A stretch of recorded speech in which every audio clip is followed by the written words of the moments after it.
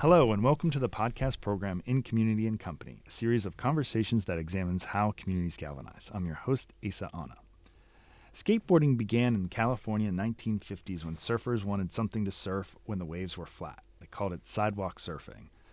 The first skateboards were nothing more than wooden boxes or boards with roller skate wheels attached to the bottom. The popularity of skateboarding has grown leaps and bounds. People around the world now skate, making connections while building community.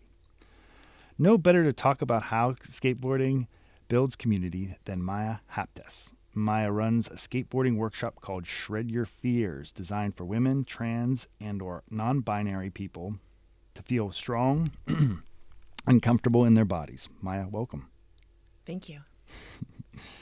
What inspired you to create these workshops? Sure.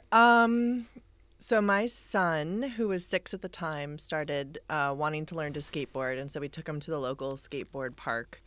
And I quickly realized that was a place of connection for me where, I remembered hanging out with skaters when I was in high school. And then I started taking him to this 12 and under session at the skate park. And someone told me that parents skate for free. And I really had barely ever stepped on a skateboard. And when I attempted to do it myself, really struggled with things like foot placement and just the really basics of how to engage with the board itself. And so I decided to sign up for some group lessons with 2 other women friends so that I could learn and be able to skate with him, and quickly realized how helpful that was to me to be able to pick those things up and have someone show me the basics and do it in a place that was kind of private, and we all had the safety gear on, and I was with friends. And while I did end up skating with my son, I also ended up finding this amazing community of women and reconnecting with these friends through that. And so I realized that, wouldn't it be great if there was this entry point at the skate park and in other places for women and other people like me who had historically been excluded from the sport, just to be able to learn those basic fundamentals. And that's really where the spark started. You said exclusion. In what way? I'm curious about what that word means to you in this context. Yeah, I think that, so, in terms of like the marketing of the sport and the availability and those who are encouraged to go into the sport, at least historically, have been, kind of like white cis male. Mm-hmm. And that stereotype of sort of the, 12-year-old skater boy, mm-hmm. That's changed with skateboarding being added to the Olympics, with, more and more women being recognized in the sport, and then a growing number of trans and non-binary skaters as well who have joined, pro model teams. And there's other skateboard companies that are now celebrating what we might call non-traditional skateboarders. So I also work in skateboarding media, and that's a term that we've developed just as kind of a blanket term when we talk about anyone who, is not who you saw in Thrasher in, 1996 when I was in high school. Right. So can you explain the experience of the workshops themselves? Mm-hmm. Yeah. So sort of pre-COVID, this was really designed by me as kind of a retreat experience and an escape. As I'm a mom, and as mothers, we make very little time for ourselves. But I was also in the health and wellness world, and there was a lot of, language around, providing self-care, taking care of yourself. But a lot of it was in ways that weren't necessarily appealing to me, like take a bubble bath and drink a glass of wine and, go drink some green juice. And it just didn't resonate with me. So I thought, what if I took this experience that I wanted to share with people of learning to skateboard and combined it with some of these other things? So we had a full yoga class that we would do in the skate park. We would bring in a yoga teacher. It was about a 4-hour event. We also had a brunch. So we had like a picnic brunch in the skate park as well. Food is a really important way to build community. And so that was something that I added in to kind of complete that experience. What the workshops look like now post-COVID are sort of a mini version of that. So they're shorter. They're about 2 hours. We do yoga-based stretching. As older people, that's very important to like warm up our ankles and hips and just creates like a safer environment. But it also is another way to connect and move bodies. I lead the yoga-based stretching and focus a lot on grounding and this idea of kind of releasing the fear and the anxiety that we might have before entering the space and as we enter the space, and then proceeding into the skateboarding. So then we have beginner instructors. We have about a 1-to-5 ratio. We teach about 15 people per workshop and basically take people through the very basics of where to put your feet, how to push, and then ideally by the end of the hour-and-a-half workshop, we're getting them going down a small ramp. Oh, fun. What is the average age of those participating in these? I'd say we're probably about 35, age 35, but we've had a 72-year-old attend. Oh, and fun. We had just pre-COVID launched some teen workshops, but in general, the sort of classic Shred Your Fears workshop is 18 and older. I'm curious about you, Maya. Like, this work is very community-based. What motivates you to do work in community like this? Well, I think, I've had a lot of different professional experiences and personal experience, but I've always been kind of a connector of people. And so I think I naturally apply that to anything that I take on myself. Similarly, I'm someone who has struggled with fitting in my life, and so there's sort of something that appeals about the skateboarding where it has been kind of an outsider thing. And I really like to go and try new things. It's often something I would do on my own.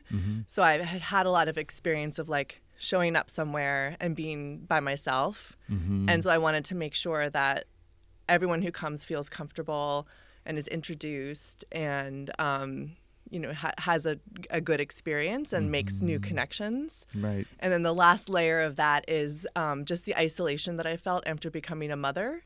And I wasn't really building in ways in my personal life to connect with other moms, other women.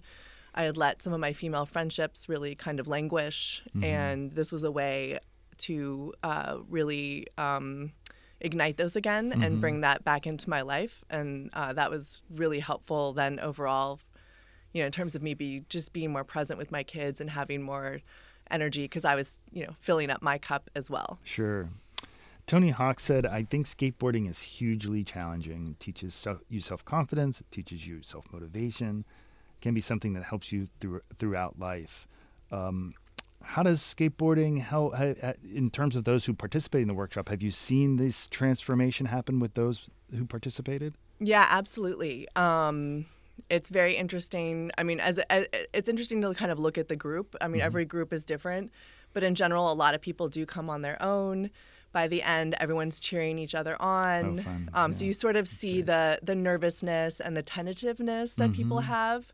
It starts to fall away, right, as they gain that confidence. So you can really see within this very condensed time period, like that transformation.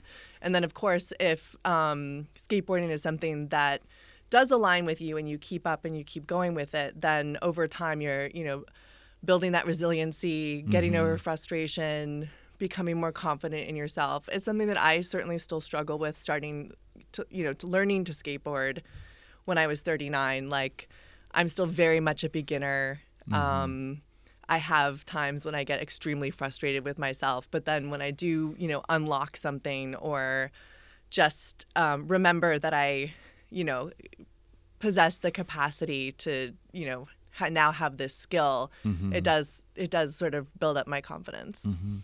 I guess coming back to the premise of the podcast itself, it's about how communities galvanize. I guess I would ask you the question, how does skateboarding galvanize community?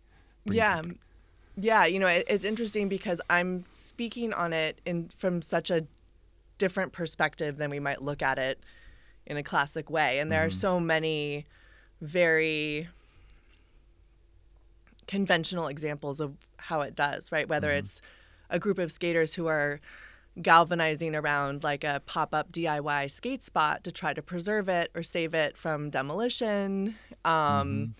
There's all of these really interesting ways in which the sport itself, I think, galvanizes people. Mm-hmm. But then specifically with Shred Your Fears, I think it really goes back to, creating this kind of container for the community to come into, Mm-hmm. and allowing myself to be comfortable and confident that what I wanted to experience would be what other people would want to too. An environment that was, private, and a place where you could mess up, and you could not be fearful of failure because there was you're at a skate park and there's a bunch of 14-year-old boys Yeah. watching you, and we can all wear the giant elbow pads and just create an environment like that, and that community. I didn't set out to create a community, but it's something that I have consciously nurtured once I saw it developing. Right.